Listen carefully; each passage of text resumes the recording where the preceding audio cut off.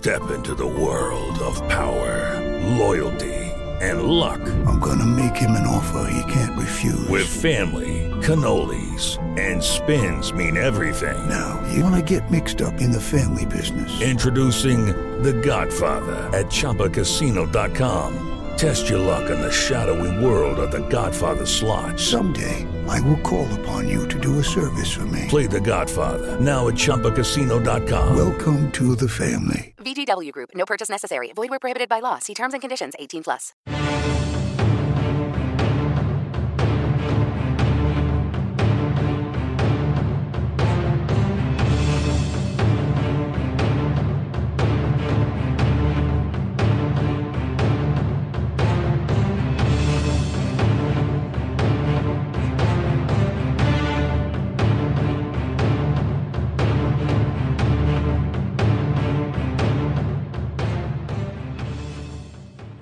Hi, everybody. Welcome to JPD Weekly. Here's a strange question. Is Christianity older than Jesus Christ? Now, in a sense, that's impossible, right? Because Jesus is eternal. In another sense, it's also impossible because Christianity is named after Jesus Christ. So how could it have existed prior to his birth? Well, what if it was actually called something different? Now, as most of you know, I have just finished putting together a book called The Lost Prophecies of Qumran and the Final Age of Man. Information in this episode of JPD Weekly comes from Chapter 8 of my new book, which is set to release later this year from the time of this recording. So keep your eyes on Skywatch TV and Defender Publishing for more information on that. And I will also provide more information here as it develops, as it becomes available. Now, this was one of the most exciting and challenging chapters to write throughout the entire book. It's exciting because if the information contained there is true, it offers us a deeper look into the history that we as Christians share. It was challenging because, like most other things having to do with the Dead Sea Scrolls, there's no definite answers. But for me personally, I much prefer to err on the side of excitement while maintaining a healthy realism rather than just reject something outright because it may challenge a consensus view or an established tradition. Now, while it's tempting to accept these things full force, we must always remember that there are things that we just cannot know. We also must remember that we are 2,000 years and half a world removed from the original source material. So all we can really do is the best we can with what we have and leave the rest to God. Now, all throughout the Dead Sea Scrolls, we see the writers refer to a place called Damascus. This was the place of their community. This isn't Damascus, Syria. This was Qumran. So the place of their community in Qumran, they called Damascus. We see that in what has been dubbed the Damascus document. Here's a direct quote. This is column 6, verses 4b through 5. It says, the well is the law, and those who dug it are the converts of Israel who left the land of Judah and lived in the land of Damascus. So they're actually referring to themselves there, and they're talking about Qumran. They called it Damascus.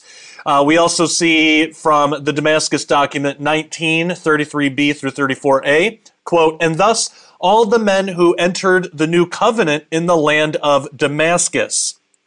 Now again, this is obviously not referring to Damascus in Syria, but it's instead what they called the area of their community in Qumran. This is where the Dead Sea Scrolls were found.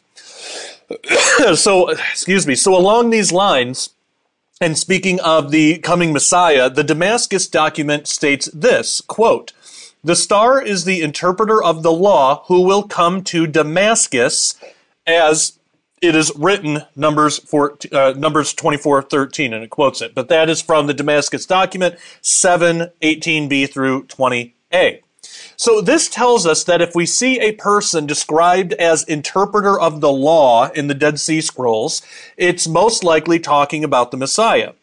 We know that this interpretation of the star is correct because it's mirrored in the Gospel of Matthew when describing the birth of Jesus, which appears to be alluding to Numbers 24:17 as quoted in the Damascus document. We get that from Matthew 2, verses 1 through 2. It says, quote, now when Jesus was born in Bethlehem of Judea in the days of Herod the king, behold, there came wise men from the east to Jerusalem, saying, where is he that is born King of the Jews? For we have seen his star in the east and are come to worship him. Now, apparently, according to the Damascus document, the interpreter of the law, which is, as we have seen, it is Jesus Christ, but it's a prophecy about Jesus because the Dead Sea Scrolls were written at least a couple hundred years before Christ. So this isn't a direct reference as in, he was alive at the time this was written. That's not the case. It's a prophecy relating to Messiah, which, as it turned out, was Jesus Christ. So the Messiah, Jesus Christ, was expected to come to Damascus or the Qumran community at some point. So could Jesus have actually traveled to Qumran at some point to fulfill that prophecy, to meet with and to teach the community there as well? It's certainly possible, but again, we don't know for absolute sure. Now, the Qumran community also gave themselves a familiar name, yet as I show in the book, and we've talked about in other videos, they would have been calling themselves this name for a long time before the birth of Christ. So we get this from a Dead Sea Scroll, one of their documents called the Community Rule, and this is from column 9. It says, quote, "shall impart true knowledge and righteous judgment to those who have chosen the way." Now, this isn't just a general reference to some way, it's actually capitalized. This is what they called themselves. They called themselves the way. Now, this immediately reminds us of the book of Acts. We have a quote here. This is Acts 9, 1 through 2. Quote, "Meanwhile, Saul, still breathing out threats to murder the Lord's disciples, went to the high priest and requested letters from him to the synagogues in Damascus, so that if he found any who belonged to the way, either men or women, he could bring them as prisoners to Jerusalem." Now, typically, that is described as Christians living in Syria, but I don't think that's actually what's going on here. I think when we apply what we learned from the Dead Sea Scrolls, that there in Israel was a community called the Way, and they called the community Damascus. They called that area Damascus. I think it makes a lot more sense, and I'll show you why, that Paul was actually going to Qumran, not to Syria. Now, he does go to Syria at some point. He writes about that. But I think in this instance, it's actually talking about the Qumran community. Now, we learn from the Dead Sea Scrolls that there was a group of people in Qumran who were awaiting the Messiah. These people were calling themselves the Way, and the area they lived in, they were calling Damascus. Now, Paul, prior to his conversion, when he was still Saul, he wanted to travel to a place called Damascus to bring back to Jerusalem any who were of the Way. So is it at all possible that Paul was not planning to go to Syria, but instead was planning to travel to the much closer Qumran community to persecute newly converted Christians? After all, if the Qumran community was waiting for the Messiah and their expectation of what the Messiah would do matched the teachings and actions of Jesus, then it would make sense if the Qumran community and, by extension, the Essenes were some of the very first converts to Christianity. Because as we've talked about in other videos and I detail in the book, when you look at the Dead Sea Scrolls and understand what the Essenes were looking for in terms of the Messiah, what did the Dead Sea Scrolls prophesy about the Messiah? The Dead Sea Scrolls expected God incarnate to come and die for their sins.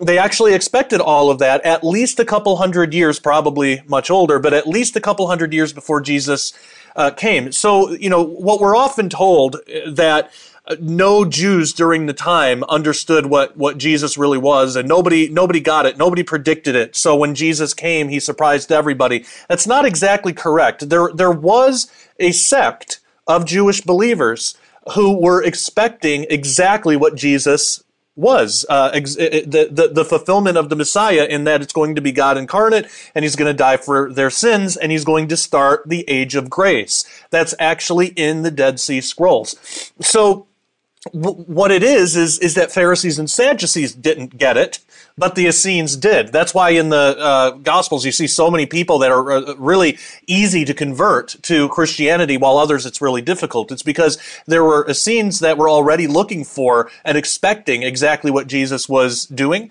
and there were others that were expecting something different. So that's the difference there.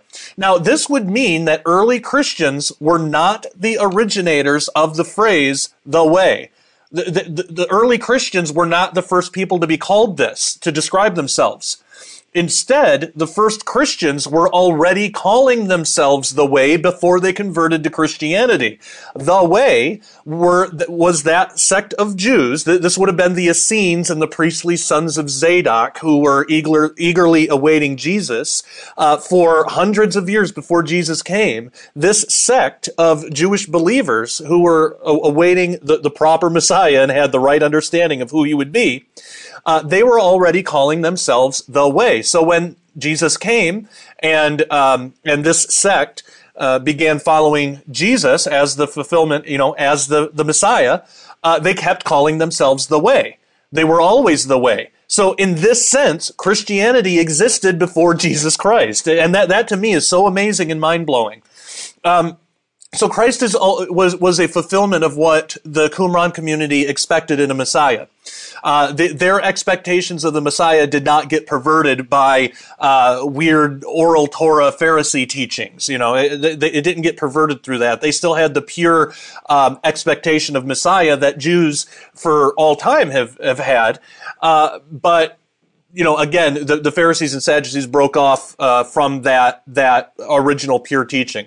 So this is how you can actually have you could actually say that Christianity is older than Jesus Christ himself in a way. Jesus Christ is the fulfillment, so Christianity is just the logical next stepping stone for the way, for that group of Jews to follow. And that's exactly what happened. So it's really cool to think about. We actually might be given another clue in the name of a street in Damascus, believe it or not. Now, this is really cool. This is one of those little details that we read in the Bible and we don't think much about. We just kind of breeze past it in our study. But if we take time and actually slow down and look at what's being said, it's really profound. So this was fascinating because I don't know how many times I've read this passage before recently, and I've missed this. Acts 9:10 through 11 states, "Now there was a disciple in Damascus named Ananias. The Lord said to him in a vision, 'Ananias.' And he replied, 'Here I am, Lord.' Then the Lord told him, 'Get up and go to the street called Straight, and at Judas's house, look for a man from Tarsus named Saul, for he is praying.'" Okay, I'm going to read verse 11 again because it doesn't sound like it's pertinent information, but it is. Verse 11 again says, "Then the Lord told him, 'Get up and go to the street called Straight, and at Judas' house, look for a man from Tarsus named Saul, for he is praying.'" All right. Now, we know that the Qumran community believed they were the ones to fulfill the prophecy of Isaiah about preparing the way of the Lord and making his paths straight. That's actually in their document. That's laid out in there. I believe it's in the community rule, and I think in the Damascus document and some other places. But they believed that they were answering a call from God to go out to Qumran to fulfill this prophecy. They write about it in the Dead Sea Scrolls. The whole reason for their community was to make the Lord's paths straight, to make straight the paths of the Lord, the way of the Lord, to bring in John the Baptist, the Messiah, all of this stuff. We have mention of the way, of paths, and straight. Okay, so would it not make sense that the community in Qumran, also called the Way and Damascus, wouldn't it make sense that they would name a street or a path, that they would actually name it Straight? It's just like, hey, I live on Straight Street. It's a path. In the prophecy, they're to make the path straight, right? Well, they got to call their street name something. So wouldn't it make sense that they would borrow from that and say, hey, well, our whole community is based on this prophecy. We need a name for this street. I think Straight is a good name for this street. It's kind of like a pun, you know. I mean, we do that even today in some of our street names. Wouldn't it make sense that they would do that? Since there was literally a prophecy that they believed that they were meant to fulfill. And that could explain why that little detail is there in Acts.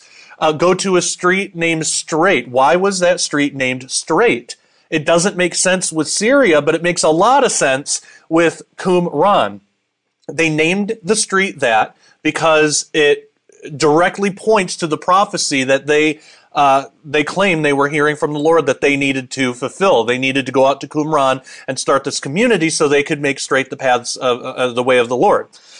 So that seems to fit Qumran far better than Syria, but there's still even more evidence. And we're obviously not going to be able to get to everything in this video. There's a lot more in the book. So, you know, if you're watching this video at the time that it's just released, the book's not out yet. If you're watching this a few months later, then it might be out now. So just go to skywatchtvstore.com and just type my name in, Josh Peck, and look for it.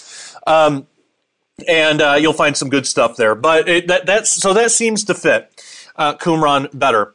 Now, we also read that Paul had to get permission to persecute followers of the way in Damascus. And we looked at that verse a little while earlier.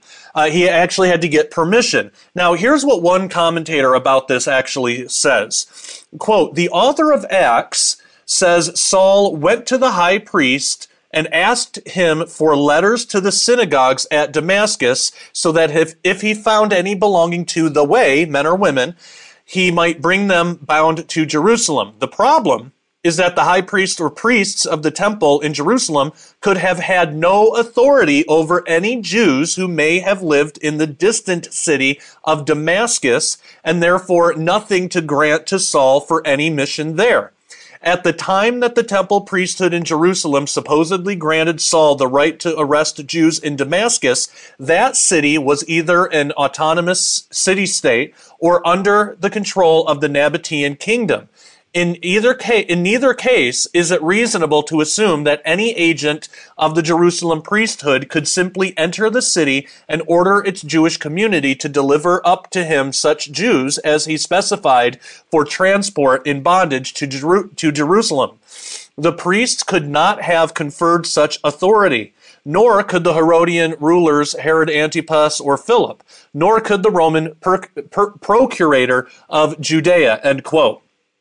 So, it doesn't make sense that Paul would go to the temple and ask for permission, basically, for letters for the synagogues if he was going to Syria, because they wouldn't have had any authority there. Now, they would have authority in Qumran because that's right there in Israel. That's really, really close. That makes sense. So it seems like that it would make more sense that the priests in Jerusalem would have had authority within Israel, including Qumran, rather than the Damascus that's located in Syria. The priests in Jerusalem already had very shaky history with the Qumran community.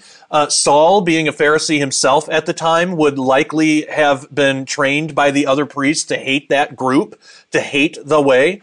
This could have been their chance to finally persecute the Qumran community the way that they likely had wanted to for a long time. Now, on top of that, the Qumran community and their ways were already likely well known throughout Israel, and we've seen that in other videos that we've done. I talk about it in the book, but this could be why Luke, who's the author of Acts, does not bother to explain Damascus or the way, because it was likely already known at that time. And if it were known, this is exactly how we would expect it to be written about.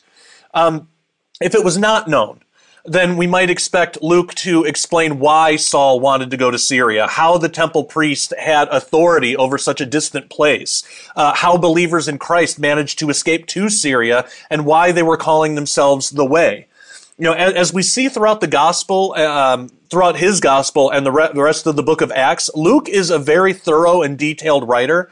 So either this would have been an odd lapse in his normal detailed writing style, or these details would have already been well known to his audience. And if that is the case, it may have been considered tedious or unnecessary to explain all these extra details.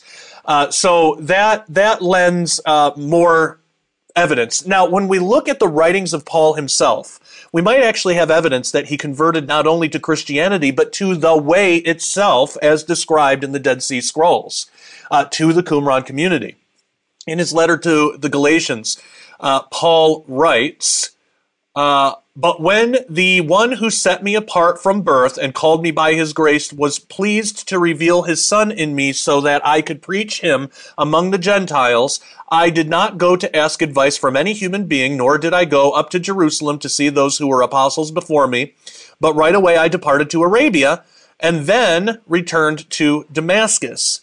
Then, after 3 years, I went up to Jerusalem to visit Cephas and get information from him, and I stayed with him 15 days. But I saw none of the other apostles except James, the Lord's brother.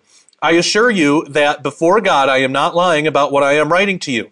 Afterward, I went to the regions of Syria and Cilicia, but I was personally unknown to the churches of Judea that are in Christ. And again, that is Galatians 1:15 through 22, and we're reading from the NET version. Now, first we can notice that Paul mentions Damascus in verse 17. Then in verse 21, he says, afterward he went to Syria. Now, it might seem odd that if the mention of Damascus was talking about Syria, wouldn't he say that he went back to Syria? But he doesn't say that.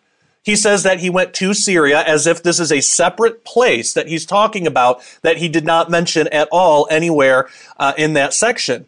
But he did mention Damascus. Now, that phrasing would be odd if Damascus that he is referring to was in Syria, because then he should have said afterward he went back to Syria. But he doesn't say that. He just says afterward he went to Syria. Now, if Damascus is Qumran, then he could say, I went to Damascus, then afterward I went to Syria. Then that makes sense. If the Damascus he referenced just a couple verses earlier was not in Syria, but was actually Qumran. So he seems to be referencing a new place in verse 21. So I wanted to make note of that. It's a small detail, but I think it's one that adds to this. Now, if Paul was talking about the Qumran community called Damascus, there's a lot of things throughout this passage that fall into place. Also, the word Arabia there, as used, has been shown to most likely mean the Nabatean kingdom, not including the Sinai Peninsula at the time. This would have been on the east side of Jordan, because during the 1st century AD, that area had a collection of cities in the Judean Negev for a spice trade route. And at the time, the term Arab was an equivalent of Nabatean, which we actually discover from the 1st and 2nd books of Maccabees. So if you want those references, it's 1st Maccabees 5:25, 39, 9:35, and 2nd Maccabees 5:8. Now, connecting this with the descriptions of events in the book of Acts, Paul went to Damascus and was baptized, and after that we read that Paul went to Arabia, then he returned to Damascus. Now, after 3 years in Damascus, Paul then goes to Jerusalem for 15 days. Now, if Damascus is Qumran, Paul spent 3 years there. That's really interesting, because the interesting thing about that is, according to historical records from Josephus that I detail in the book, and readings from within the community rule, the Dead Sea Scrolls, the community rule is like the Qumran community's set of like rules, like how they operate their community. But according to that, 3 years is the exact time that it took for a new member to become fully initiated into the community of the way. So that might be why Paul is mentioning 3 years there, because he actually converted not only to Christianity, but to the specific Qumran community itself, to the way. Here's what an article called Arabia in the New Testament from Bible.ca says. Quote, but now if anyone hath a mind to come over to their sect, he is not immediately admitted, but he is prescribed the same method of living which they use for a year, while he continues excluding, and they give him also a small hatchet and the aforementioned girdle and the white garment. And when he hath given evidence during that time. He can observe their countenance. He approaches nearer to their way of living and is made a partaker of the waters of purification. Yet is he not even now admitted to live with them? For after this demonstration of his fortitude, his temper is tried 2 more years. And if he appear to be worthy, then they admit him into their society. End quote. So then you got a full 3 years there. That's a Josephus, and again, you can find that in that article that I mentioned. Josephus talks about that, and it's in the community rule. So that's a total of 3 years. So it's possible that Paul returned to Damascus, Qumran, to be initiated into the Qumran community and the way of the Essenes, thereby rejecting his previous Pharisaical beliefs and position of authority. Because again, at the time, there were 3 main groups, 3 main sects of Judaism. There was Pharisee, Sadducee, and Essene. So it's like today. It's like if you have like charismatic, Catholic, and Baptist or something, you know. So let's say that a Catholic wanted to completely reject Catholicism. Well, he might convert to the Baptist way of thinking. He might convert to the charismatic way, you know. And if he's a Baptist, he's probably going to be baptized in that church. There's kind of a ritual to be a part of that community. Well, it's the same thing here. So most likely not only did Paul become a Christian, you can just do that on your own without joining any, any specific group or sect or church or whatever. But not only that, he became a Christian, but he also converted to the Essene way of theological interpretation, to the actual Qumran community. And that might be what those 3 years were all about. So we actually have a strong piece of evidence of his conversion to the way from Paul's own words in the book of Acts.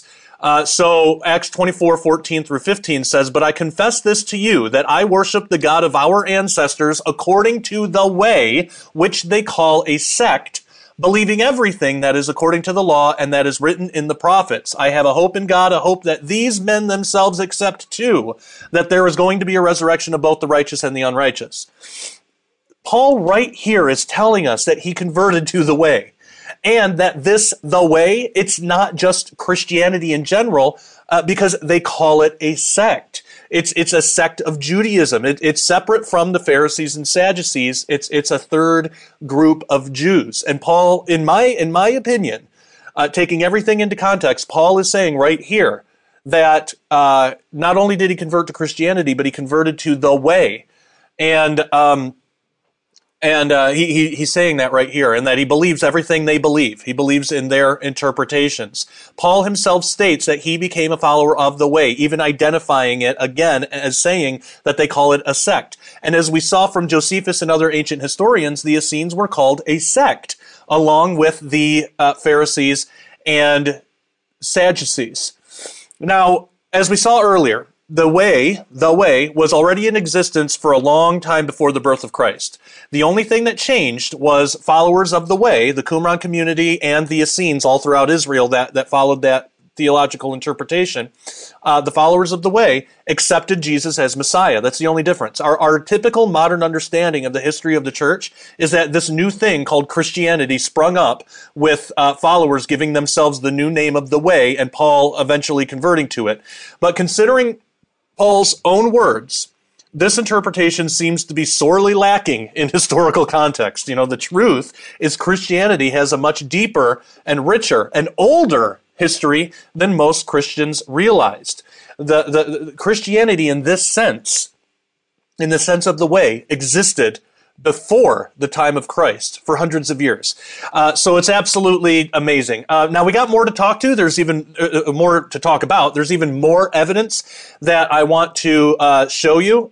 So we're going to get to that right after this. Dr. Ken Johnson and I, if those of you out there are familiar with Dr. Ken Johnson, he's been a guest on before. We're going to have him back on again to talk about this calendar. But he has a website called dsscalendar.org, and it's basically an online version of the Dead Sea Scroll calendar, which is a great resource. It's for free. Anybody can use it, but it does also mean that you have to, it's not an app, it's a website, so you have to pull out your phone every time you want to look at it and scroll around and look for things. So I I reached out to Ken and I said, hey, what would you think about us kind of like going into business together? But what would you say about producing a print calendar? Because I know how to do that. He already designed the calendar, so the hard work's done. I know how to get it into print and get it out to people. What do you say? And he was all for it. He was excited about it. So Ken and I worked together and produced the Ancient Dead Sea Scroll calendar in print form. And this is for this year. And it's absolutely beautifully printed. There are 8 different styles, 8 different versions of this calendar that people can get if they want to. But basically what you have is, I don't know if people can see that, but you have the Dead Sea Scroll calendar on the top with all the feast days and everything, and then on the bottom you have the normal, just American, regular kind of calendar. Even if you get the square one, the square style, you even get like pictures for St. Patrick's Day and the holidays and stuff like that.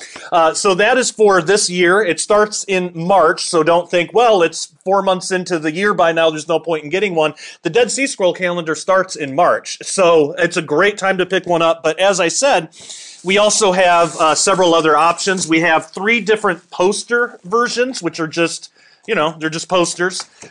We have 3 different versions of that. We have a desk calendar style.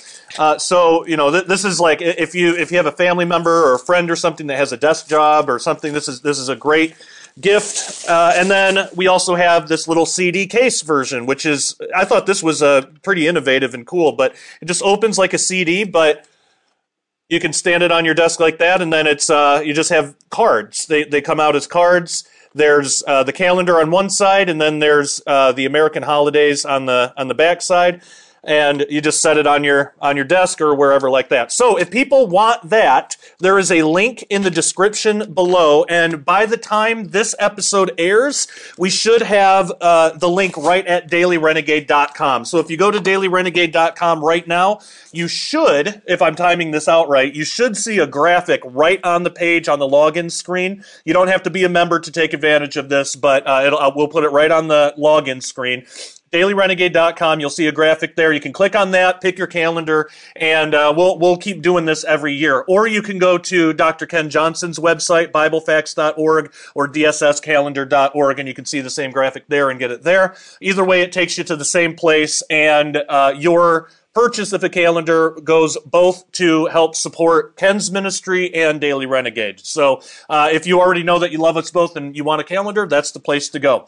Okay, so we are going to take a break, and we're going to pick this back up in the members only section. If you haven't had a chance yet, again, please go to dailyrenegade.com and get a membership today. If you get a monthly or yearly membership, you'll have full access to my newest film dealing with how Christians should look at the UFO disclosure movement that's been opening up more and more in our government today. It seems like every day now we're getting new news headlines on how the government is admitting to more and more and more. Well, how are we as Christians to respond to that? And what is this connection between UFO disclosure events and major events in Israel's history and geopolitics in the Middle East? Because things are heating up there too. And these two seemingly different things converge somehow. So the film gets into all that. And I'm in it. Derek Gilbert is in it. We have Lieutenant Colonel Robert McGinnis, Steve Ciccolani, Pastor Steve, if you guys know him from YouTube and other various places. My wife Christina is in it. So it's a great lineup. It's also narrated by Zachary Lautitas. If you're familiar with that show Prison Break, he was in that. He's been in a couple other movies and stuff since then. But he actually got me and Derek's book, The Day the Earth Stands Still, which is what this film is based on. He got a hold of that about a year ago, and it really inspired him to reach out to me and Derek and then do some research on his own. So we're going to be having him on the show sometime soon because he's got some amazing insights, especially just being connected with Hollywood and seeing what's going on there. This is a truly historic moment. It will be known as the Abraham Accord. Ever since the news broke of the peace agreement between Israel and the United Arab Emirates, many Christians have been wondering what it all means. Is it significant? Is it momentous and historic? Or could it even be prophetic? Most importantly, after this, what comes next?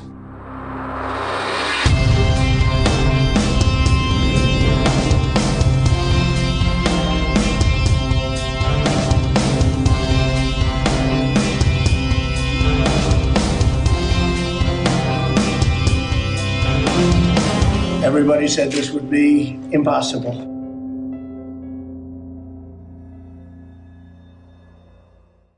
That film, What Comes Next, it is only available for paying members, but if you want a free trial, there are still some free things for you. Most specifically, we have a free episode of The Sharpening Report right now with financial expert and Christian Terry Saka right on the front page of DailyRenegade.com, which explains the financial crisis that we're in now and how we as Christians can safely protect our assets with an actual Christian company. This company is amazing. It's basically a ministry effort for us Christians, and it's done through precious metals. So you can go there or just go to Cornerstone Assets in the link in the description below and request more information. I have some silver myself, and I believe that every Christian should absolutely be doing this instead of trusting satanic organizations and doomed to fail currency options such as fiat and the banks and all of that with your resources and what you leave behind for your family. At least with Cornerstone, you're working with Christians. You have to protect yourself, your family, your assets, and Cornerstone is the only Christian company that I trust with something so important and vital. So check it out. More information at DailyRenegade.com. Go ahead and watch that episode of The Sharpening Report. It's free for everybody and get the information. We're now going to go to members only, the members only section. So if you haven't had a chance to, head on over to DailyRenegade.com and become a member, and you'll get the rest of this episode and much, much more. So we will continue our conversation about the Essenes and about the Dead Sea Scrolls over there. So members, hang on the line. Everyone else, thank you so much for joining us. And until next time, take care. God bless. All right, members. Hello, it is Ryan, and I was on a flight the other day playing one of my favorite social spin slot games on ChumbaCasino.com. I looked over at the person sitting next to me, and you know what they were doing? They were also playing Chumba Casino. Coincidence? I think not. Everybody's loving having fun with it. Chumba Casino is home to hundreds of casino-style games that you can play for free anytime, anywhere, even at 30,000 feet. So sign up now at ChumbaCasino.com to claim your free welcome bonus. That's ChumbaCasino.com and live the Chumba life. No purchase necessary. VGW. Void where prohibited by law. See terms and conditions. 18+.